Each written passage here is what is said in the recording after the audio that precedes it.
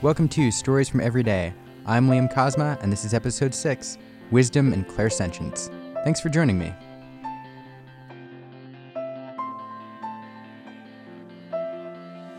They say, I don't know what to do, my parents don't like me, I'm not worth anything, I'm thinking maybe I could commit suicide, my life isn't worth it. And I saw this car accident with my older brother and my younger brother. They were driving a car, and I saw a car accident happen at 2 a.m. I was so upset that anybody could think that of my dear best friend. Welcome again to Stories from Every Day. Today, I have a wonderful episode for you. Well, I think all the episodes are wonderful, but this one's no exception. Today, I'm talking with Kathleen, a friend of mine that my wife and I met at our local flea market. Kathleen has a beautifully curated stall right in the front of the market and is the first person people see when they walk in the door. She's always ready to greet visitors with a smile. After asking her to appear on an episode, we had a long discussion about what to talk about and settled on 3 topics. First, we'll talk about some volunteer work Kathleen does with a site called Elder Wisdom Circle, where she answers letters from people looking for advice. The second topic is about her recent experiences online dating, which she probably mentioned to me as a joke, but I called her on it and it was a lot of fun. And finally, we'll talk about her experiences as a psychic and what it was like realizing that she had the ability to sense things that others didn't. And lastly, before wrapping the conversation up, Kathleen asked to share an emotional experience from her childhood that shaped her life in many ways. It's a story that I'll never forget, and I'm so thankful that she told it. I really hope you stick around to hear it. So now, let's get into it. The conversation is going to pick up right after I've asked Kathleen to explain to us what Elder Wisdom Circle is all about.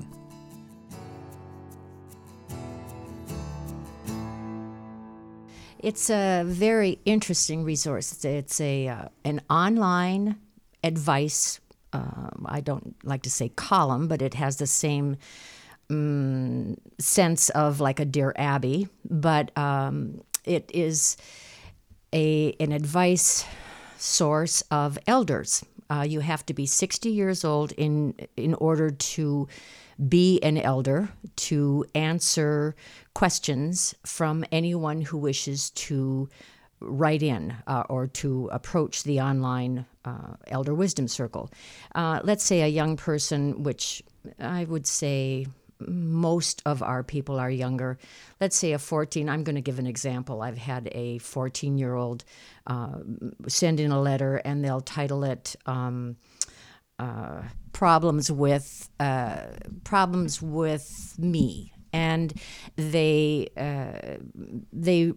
give their name, let's say, and they say, I don't know what to do, my parents don't like me, I'm not worth anything, I'm thinking maybe I could commit suicide, my life isn't worth it.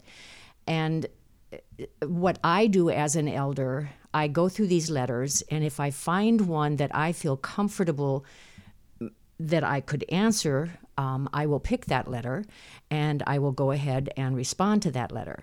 And when you're first answering these letters, there is a quality control. People elders who have been there longer will make sure that we responsibly, we want to make sure that we have, let's say, we refer this young lady to a medical professional or a clergy or a local hotline, because we don't want to we don't want them to miss something that they could certainly get the best response from. And so it goes through a quality control. Now, I've been there. I've been answering hundreds of letters for 7 years now. So I'm at the point now where I'm one of the,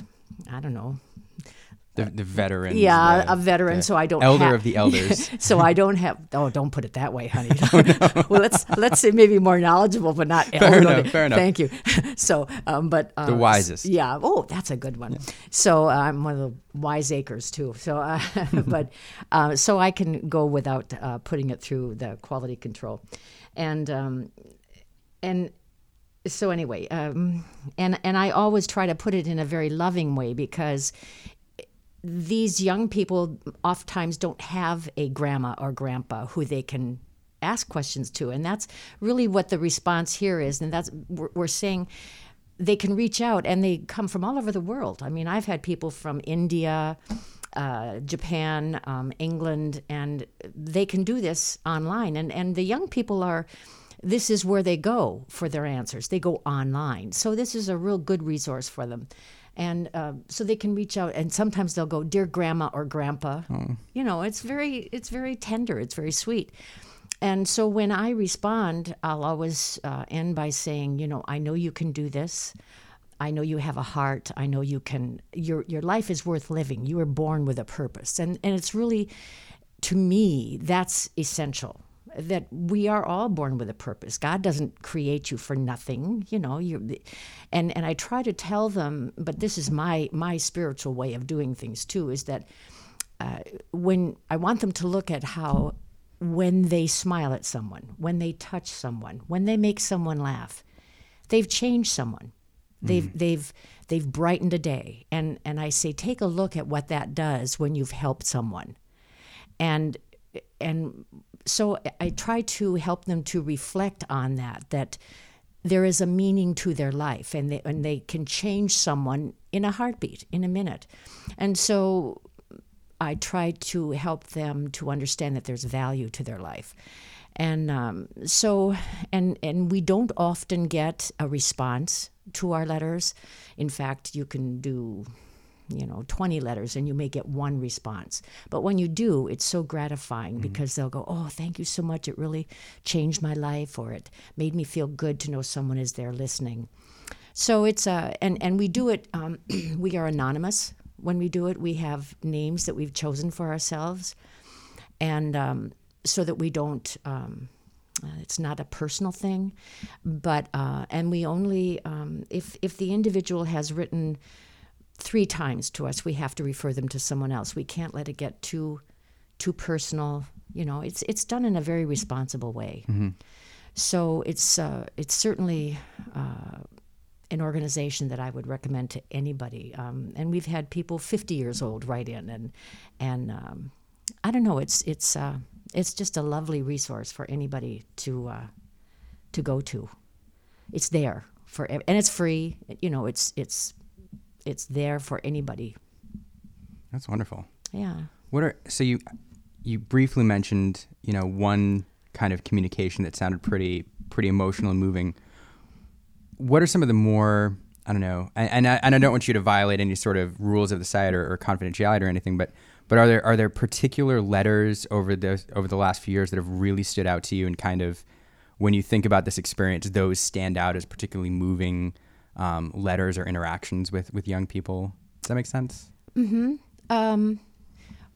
One young man was, when they talk to me about spirituality, I tend to go into that because that's something very important to me. And he was into music, how he's got a Facebook page and he's got this and that. And he said, I guess he wanted to know about spirit life. And I said, how could Mozart not have known about the other side and heaven when he must have still remembered the heavenly realms for him to write these beautiful pieces when he was only 3 and 4 and 5, and he wrote all these choral pieces. And to me, now I'm sounding really weird. No.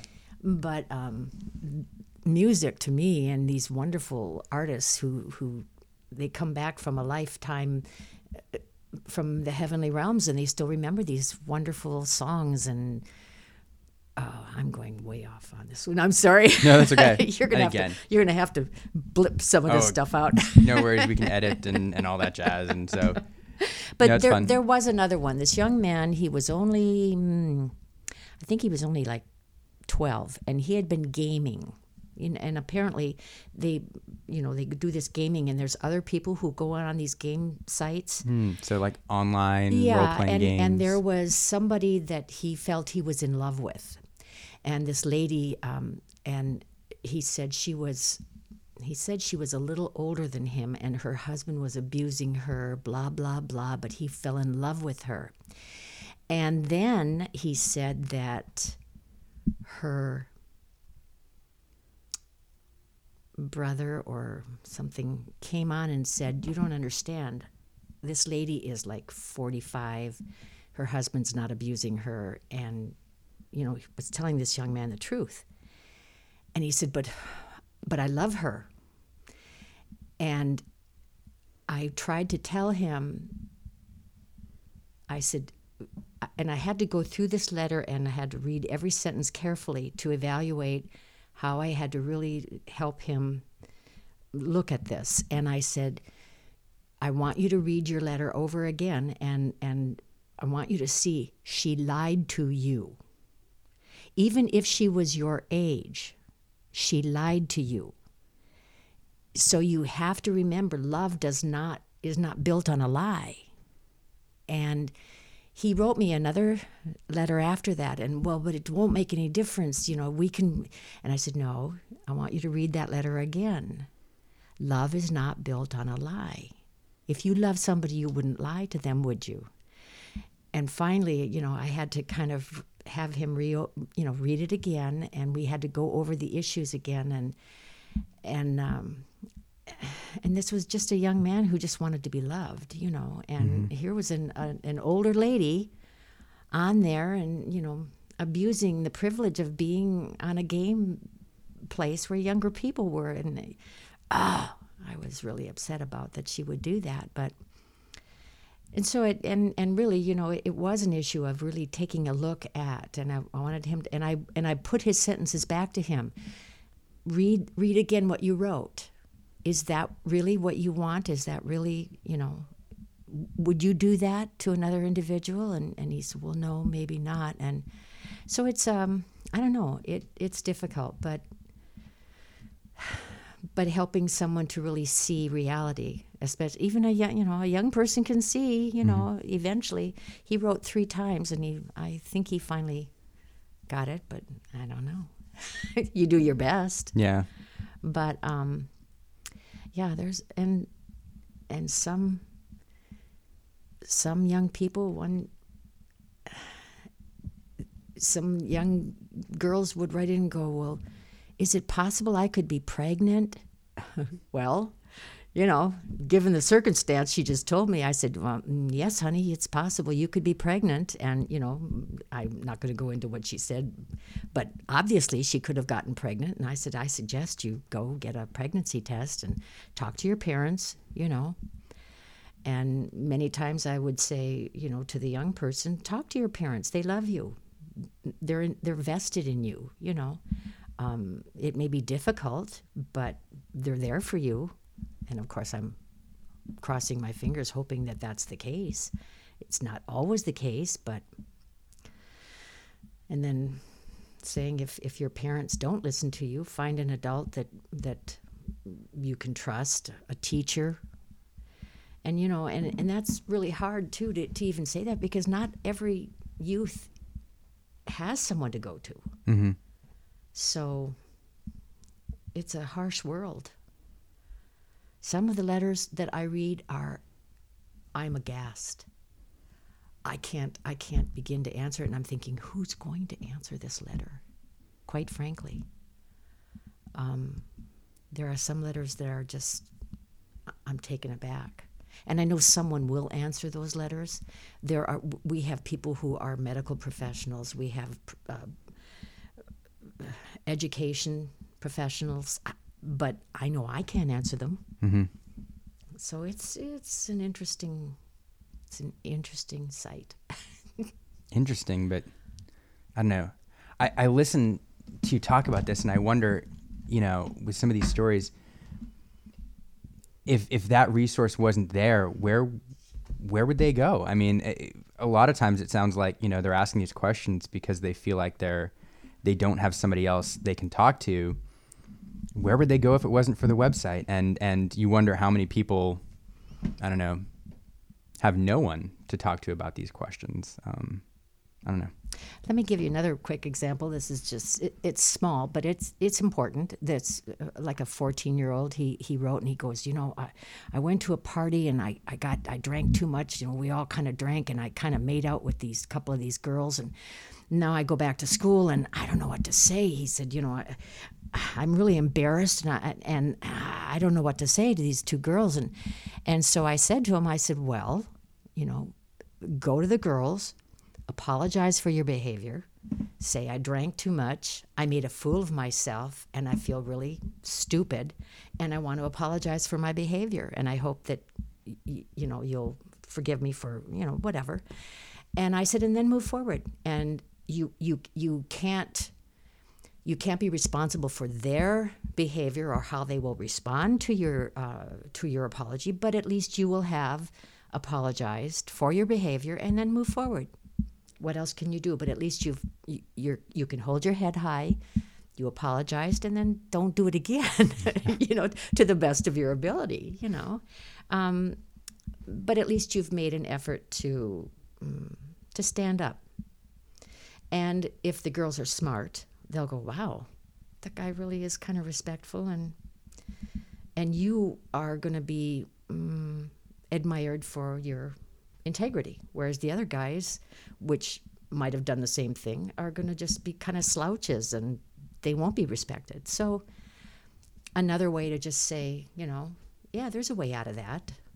You were dumb, but we're all dumb at some point. And I would say that too, hey, we may be old, but we were there too. So yeah, we get those kinds of things too. Yeah. So anyway, so much for that. You've said you've answered, hundreds of these letters and seen a lot more. And I know you mentioned that they come from many ages, many groups, many places all over the world. But it sounds like a vast majority or a good portion of them are from youth. And I'm wondering, you probably have a pretty good pulse on some of the issues and the problems that youth around the world today are dealing with. If you could give one piece of advice to the younger generation, people growing up, in today's digital age, what would that be? Well, I think I'd give it to any age, and that would be forgive yourself. Because the digital age, or, they start sex earlier now. They give themselves the right to say things too quickly. On Facebook, they say what they think and they say it out loud, and then they want to take it back. And unfortunately, once it's out there, you can't take it back. And I see it too often. I see young people put things out there, and when you're in a forum where you feel like you've got all these friends there, and all too often this happens when you think back to when you were in school and there's a bunch of you and you're all together, you're brave. And you say all this crap, and then that you wouldn't say if you were by yourself, and then you feel stupid. And quite frankly, you need to forgive yourself for being stupid, which we all are at some point in our lives, and then to be responsible and take responsibility for the mistakes that you made and then move forward. And because when you can't forgive yourself, then you live with regret. And it's from the time you're young, you tend to carry this load. And it goes into adulthood, and then you're always living with regrets and, I should have. And, should-haves, you can't carry those should-haves all your life. If you want to live free, you need to forgive yourself and others and make the best of your life. And I would say that to a 10-year-old, I would say to a 50-year-old, because that's really important to live a life of freedom and responsibility. Does that make sense? think that's wonderful. Makes sense to me. Makes sense to me too. So Kathleen, to change topics a little bit, I know we were talking earlier about, interesting stories and things, and you mentioned jokingly that one of the most interesting things you've done in a long time is try out the online dating scene at your age, a little bit in the elder wisdom circle age. What's that like? Because I'm not gonna lie, I've done online dating as a younger person in the 20s, and it was an interesting experience for me. What's it like, later on? Oh my God. Well, let me see. My husband passed away 2 years ago, and a year ago, I decided to try the online dating. And I will tell you, I've tried several different sites, and each one has its own, problems. I would say the number one problem is scammers, particularly because I'm a widow, and I put that I was a widow, which I don't do now. Now I just say I'm single. Because as a widow, scammers figure, okay, life insurance, I must have big money and I must be very lonely. And I'm 66 years old, okay? That must be the main foray. Interesting. Because oh my goodness, I've had one after another. And now I know exactly what their come on is. I know their story. I know how to identify them. So I'm grateful that I'm not grateful for having gone through several scammers, but I know exactly what their story is, and I could tell you the whole stories. But and it's been painful a couple times, because I thought that I was talking to a nice person, but they weren't. When they ask you for money, it's like that's when you find out, and that's an indicator. That's a sure indicator. But anyway, but some of them, it's been very funny when they tell me, how great they are, and and I, how wonderful they are sexually, and oh my goodness, and it's just it's a real eye opener. And then of course there's these men who they'll start to talk to you, they'll text you, or say, you're a lovely lady, blah, blah, blah, and then right into some sexual remark. And I'll go, well,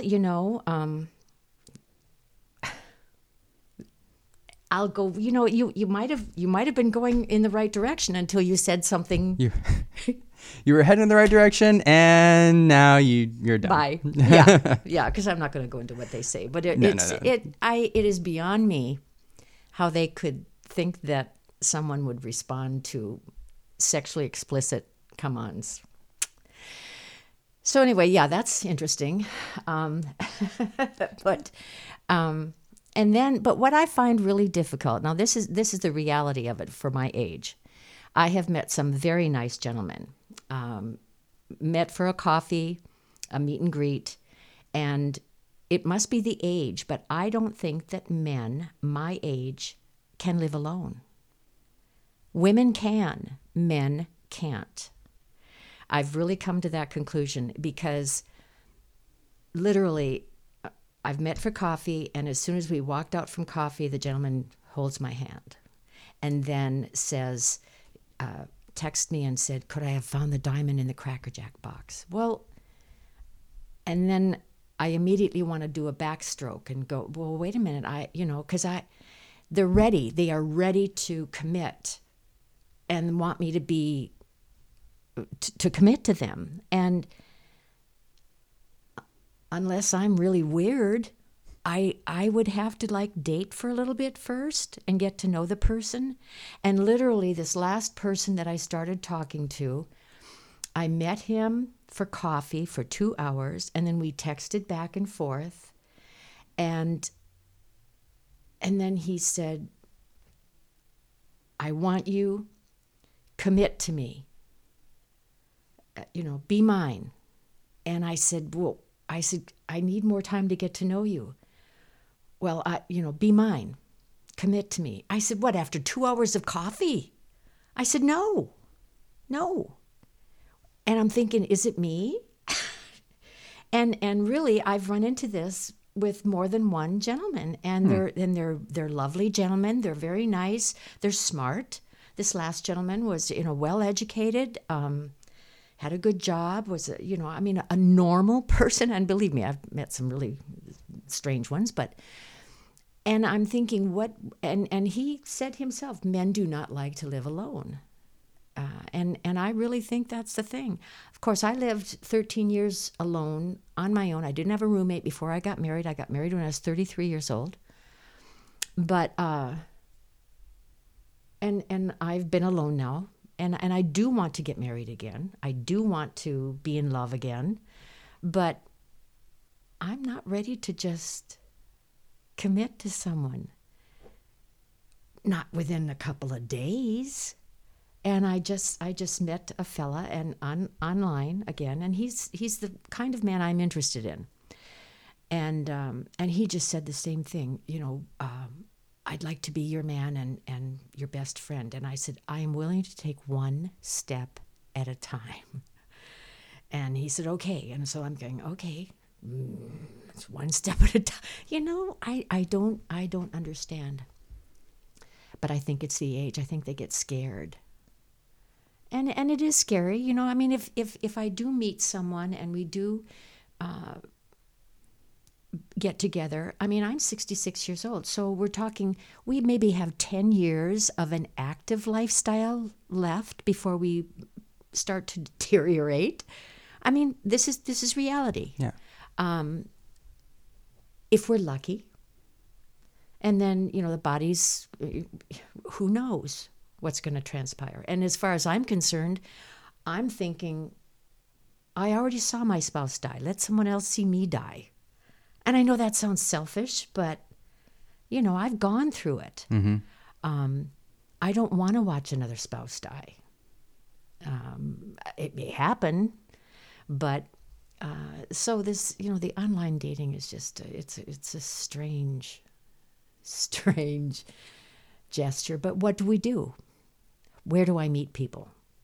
It's very difficult to meet people when you're my age. I'm an outgoing person, and I'm out doing a lot of things, but still, it's difficult. So, yeah, I think it's true at a lot of ages nowadays, though. Even when you get to a certain age in your 20s, and you're not looking to meet people in bars anymore and just hook up, and you want to find that person. That's why online dating is such a thing nowadays. So I think it's interesting. I think, obviously the scammers are probably, not quite as prevalent. In the 20s, in yes. the 20s. Yes. Mm-hmm. But some of the same, issues you're dealing with, I think lots of people at lots of ages are dealing with still. People want to move too quick. Really? I don't know. You think so? I don't know. Well, it's hard for me to say, because when I met my husband,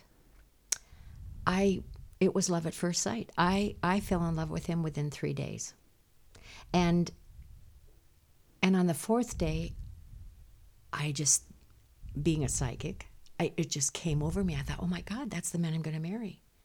And he was the man I was going to marry. And, we were married for 35 years. And there was just no question in my mind. It was an overpowering love. So I can't say that it doesn't exist, but I don't know. Who's to say? Love is love, and there's no going back on that. And there's but no explaining it a lot of the time. No, there certainly isn't. Yeah. There's no explaining love, that's for sure. That's for sure. I met my wife online. So. Oh, that's good. That's good. That gives me hope. Yeah. So if there's any consolation. Oh, I'm sure that it's all going to come about. I have faith. Yeah. I do have faith. My faith has sustained me through many things. So I figure if there's someone out there meant for me, it's going to happen. So I think it's the best way you can look at it. Big sigh. Want to talk about my psychic stuff? Yeah, if you want. I Sure. think that's fascinating and not unique, but kind of different. Fun. It's different. Yeah, it's fun. And that's an issue when I meet somebody for me to go, oh, by the way, to tell them, well, by the way, do you believe in psychics? And sometimes, and men in particular, are not all that open to that.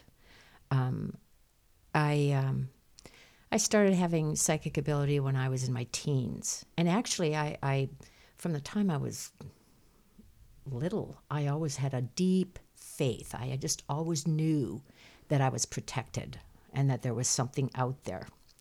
And then in my teens, I started, I saw houses that I had dreamt of. I could see spirits. And then I started... I went to a reader, and he became my spiritual teacher. And so I started attuning myself to spirit and meditating, and then I learned how to read the tarot, and it's a tool. A lot of people get spooked by tarot thinking, that you're worshiping the tarot or something like that. But in this case, I just learned to read the tarot, and it was a tool to help you see a pattern for the person you're reading for. And I did that for a little bit. And then as I went through learning and through more psychic experiences and spiritual experiences, I found over time that I didn't need the cards. I could just walk up to somebody and start to read for them, start to tell them things about their life. And then finally I decided that I had a gift and I should use it to help others. And that takes courage. It's not easy to say, wow, I do have this gift and I should use it to help people, because you really have to say I can do this, and to have faith in that. And it was scary at first. But now, I do give readings, and I'd go on my regular job. I had a regular job. I was an executive secretary, and we'd go on a conference, and I'd be walking past the people working at the hotel, and I walked past this one young lady. I go, "You write children's books, don't you?" And she looks at me, "Yes." I said, "Well, you're going to be very successful doing that." And she looks over because her sister was also a help there, and they looked at each other like, and I would find myself doing that a lot. And while it was fun, it was also kind of, my coworkers, they'd look at me like, okay. But, and my husband, he was always, after a while, he wasn't surprised anymore.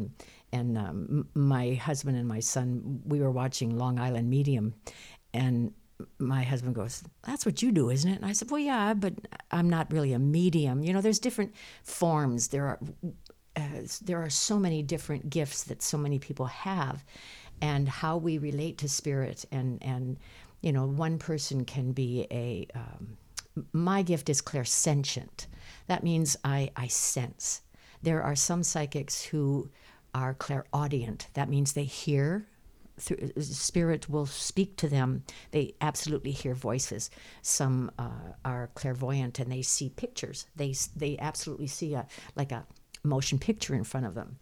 And I sense. And so when I'm giving someone a reading, someone who has passed in spirit may come forward, and I will sense what they look like.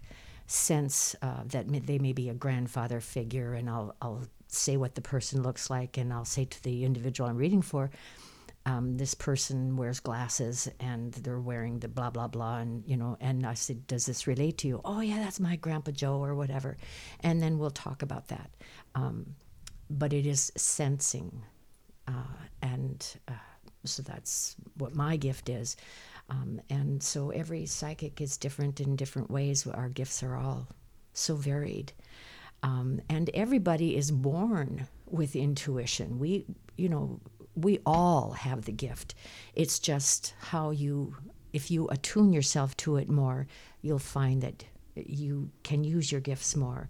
And, throughout your life, every individual at some point will get some strong feeling that, oh my God, I got to go home right now, or I don't want to go here. And every parent teaches their child, if you get a funny feeling about somebody, don't talk to that person. We tell our kids this because we know that throughout life, if you get next to a person and you get a funny feeling about him or her, walk the other way, because that's God's letting you know, Spirit's letting you know this is not a good person. This is something you should walk away from. And I think every parent does tell their kid that, and every kid has gone through that in their life of, this is not the right thing, and then we walk away. Hopefully we walked away, because if we didn't, we found out later that, we shouldn't have done that. Should have walked away. Yeah, because that's our own psychic awareness, our own attunement that we should listen to. Everybody's got it. We're all born with that. And that's why children under the age of 5 are still so close to spirit that they'll have invisible friends. They'll see somebody in the room who has passed on. A parent will say, well, who are you talking to, honey? Well, I'm talking to Grandpa Joe, and Grandpa Joe passed away 3 months ago. And if a parent is smart, they'll say, oh, that's great, sweetie. Don't deny that. Don't say, don't poo-poo them, because the child is still so close to spirit that they can still see these things. And then when they get about 5, the way that it's been referred to me is that the veil drops. That closeness leaves the child at about the age of 5. And part of that is for their own protection, because as we get through society and life, they kind of have to be protected. And so that's kind of how we lose some of that ability. But I know I always told my son, I was always open with my son to, if he spoke of anybody, and he did often, but because children are so open, so aware. So when you have children, be sure to be open and aware with them, because they're still so close. It's wonderful. It's wonderful to have this gift. And when I do readings, and the hard part, I would say, is that it is a responsibility. It is a strong responsibility. I have to be very responsible for every word that I say to people. I speak only the truth of what comes forward. I have to be positive and helpful and uplifting, because that person puts their trust in you when they come to you, and they are open, and they come to you because they need to hear. They are usually looking for some confirmation and verification in their life. And usually when people come to me, they already know what's going to transpire. They already know what you're going to say. But when they hear verification through someone who is a stranger to them, they are relieved. They are uplifted. They can walk away and go, oh, yeah, I knew that, but it feels good to know that someone has verified these things for me. You see what I'm saying? Mm-hmm. And so it's a good thing. It's a good thing to have this gift, and it's rare that I see anything so negative, and I don't see death as negative either. So and it's rare that I would even see that. But I can remember one time when I was reading the tarot, and I did see the death card, and actually there is a card in the deck that's the death card. It says death, but it's not the real death card. Interesting. Yeah, it's interesting. So, people go, oh my gosh, it's the death card. Well, it doesn't mean death, actual physical death. It means a death of old ways. And I tell people this. And actually, the reader knows the actual death card, and I wouldn't tell anybody anyway.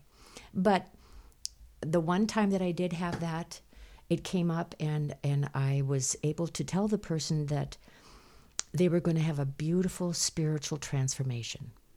And it was that I knew that they were going to die. The physical body was going to die, but they were going to have a beautiful spiritual transformation. So I didn't feel bad at all. I knew I was telling them the truth, but it was going to be a beautiful spiritual transformation. So, and that's the only time that ever happened with me. Once. Yeah, once. Wow. Yeah. And if a negative situation comes up, I'll tell them, gosh, you might have a few problems coming up, but it's going to be okay. You're going to work through it. And it's the truth. We go through a lot of negativity, but we all work through it. Families go through all kinds of crap over and over, and especially, we go through cycles. And doesn't it always happen that way? One thing happens, and then another thing happens. It's like, oh, what else? I never say what else is going to happen, because inevitably it does. You know what I'm saying? Right. So, and I say, well, you can handle it. It's going to be okay. If I asked you what the most interesting or most meaningful experience you've had happen to you with this gift, what would you say? Well, it was when I was learning about my gift, and my parents were not real thrilled, because I was only like 24, 25, and my parents wanted to believe me. My mom was pretty spiritual, but this was in the 70s. It was, the age of Aquarius. And it's like, it wasn't like now. Now you can go down the street and there's readers and there's psychics and this is a acceptance. Much more acceptance. Whereas this was a time when it was just kind of starting to become acceptable. And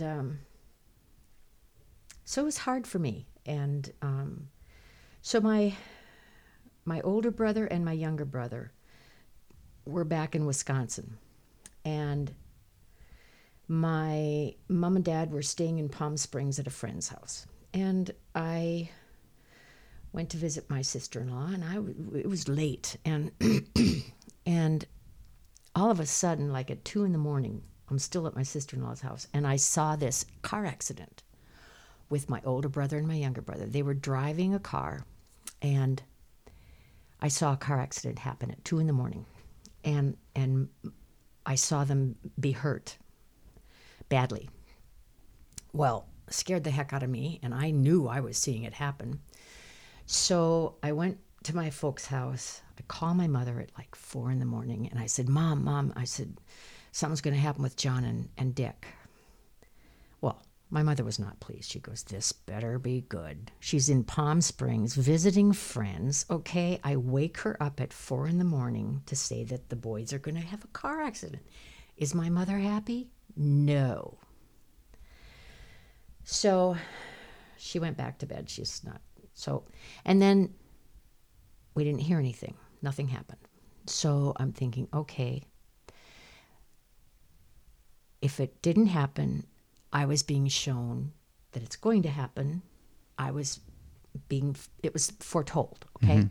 So I'm figuring, okay, all right, God, if you showed me it was going to happen, if I can do anything to change it, there's one thing I know. If it's God's will, I can't change that. But if I can do anything, then I'm going to ask, if it's your will that they have this accident because they need to know something, then fine. But could they not be hurt?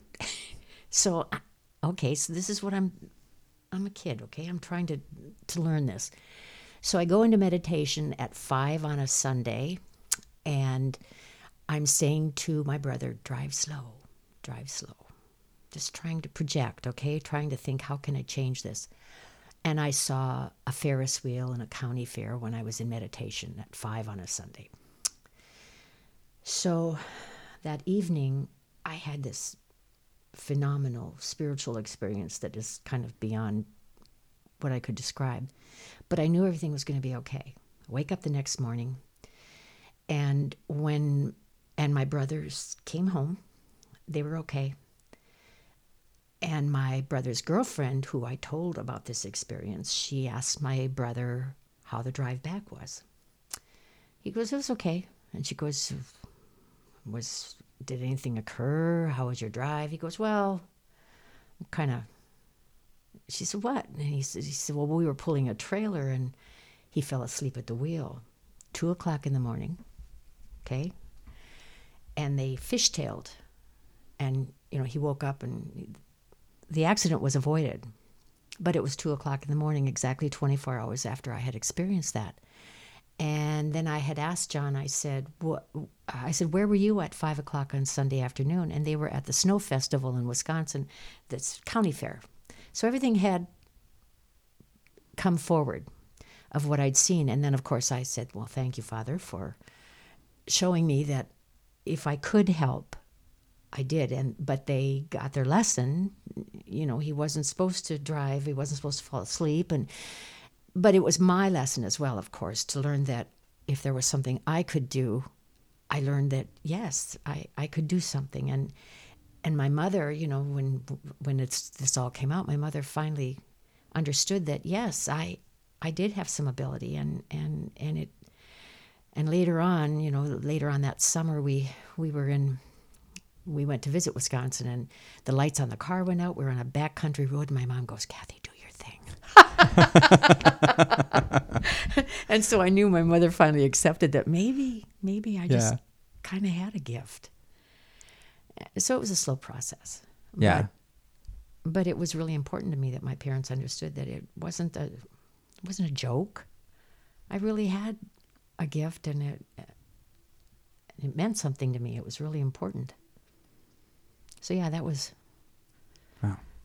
And it was meaningful. It was very meaningful. Yeah. I can imagine. And you remember it all so clearly. And... Oh, I remember it like it was yesterday. Wow. It was very important. But anyway.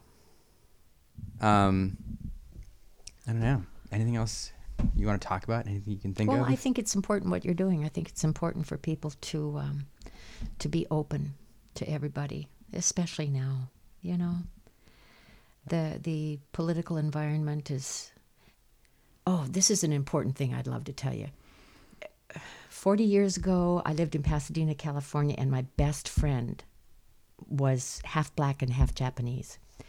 We rented a house. Our landlady lived next door, and she had a pool in the backyard. And so pool privileges were part of the rent. So she said, anytime your kids want to swim in the pool, just have them tell us ahead of time that they're going to have a friend over. So I go and I ask the landlady, can I bring my friend over to swim in the pool? And she said, yeah, that's fine. So I bring my best friend over, and we swam in the pool. And the next day, she's out in the alley between raising voices with my mother. And my mother was very upset.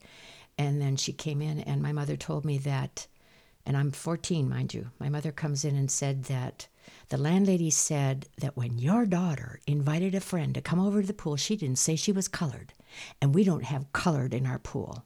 So you need to get out. We had 30 days notice to move. And she drained the pool. Now, this is 1964 in Pasadena, California, and I was so upset that anybody could think that of my dear best friend. And, within another 4 or 5 years, because I had no recourse. I didn't have any power. I was 14 years old.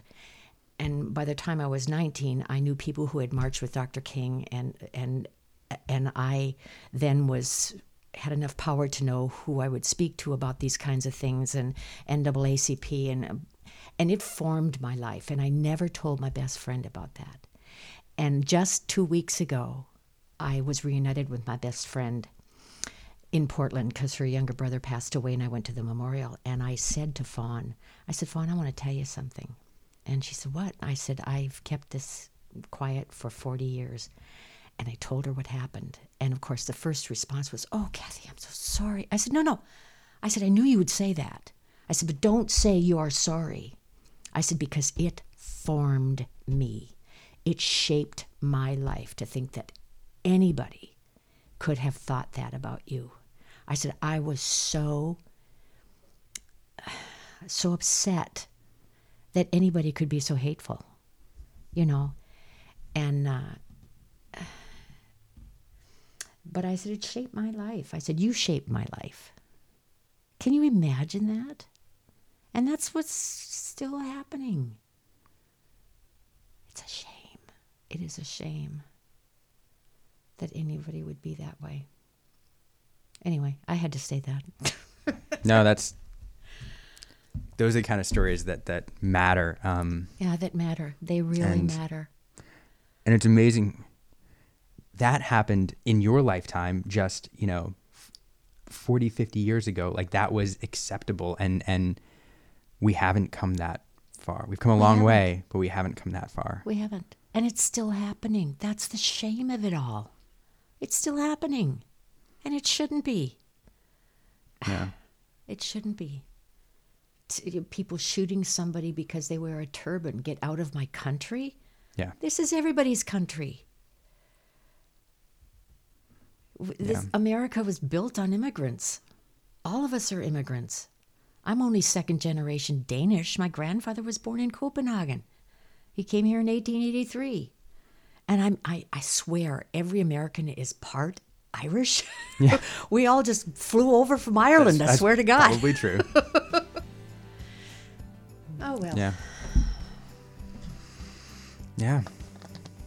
See, now there's a purpose for you to have these talks. See? Yeah. I like to think so. And there you have it. Elder wisdom, online dating, and clairsentience. As always, you can find out more information about this episode and any of our episodes at www.storiesfromeveryday.com. And now I'd like to close this episode with an excerpt from a letter that Kathleen wrote in response to somebody on Elder Wisdom Circle. She was kind enough to share it with me the day after the interview. I live my life fully each day because I know that anyone I touch, each encouraging word I give, every heart I help, is changed by my life. Knowing that gives me the energy, the spirit, the love to continue to move forward until it is my time. Thanks for listening.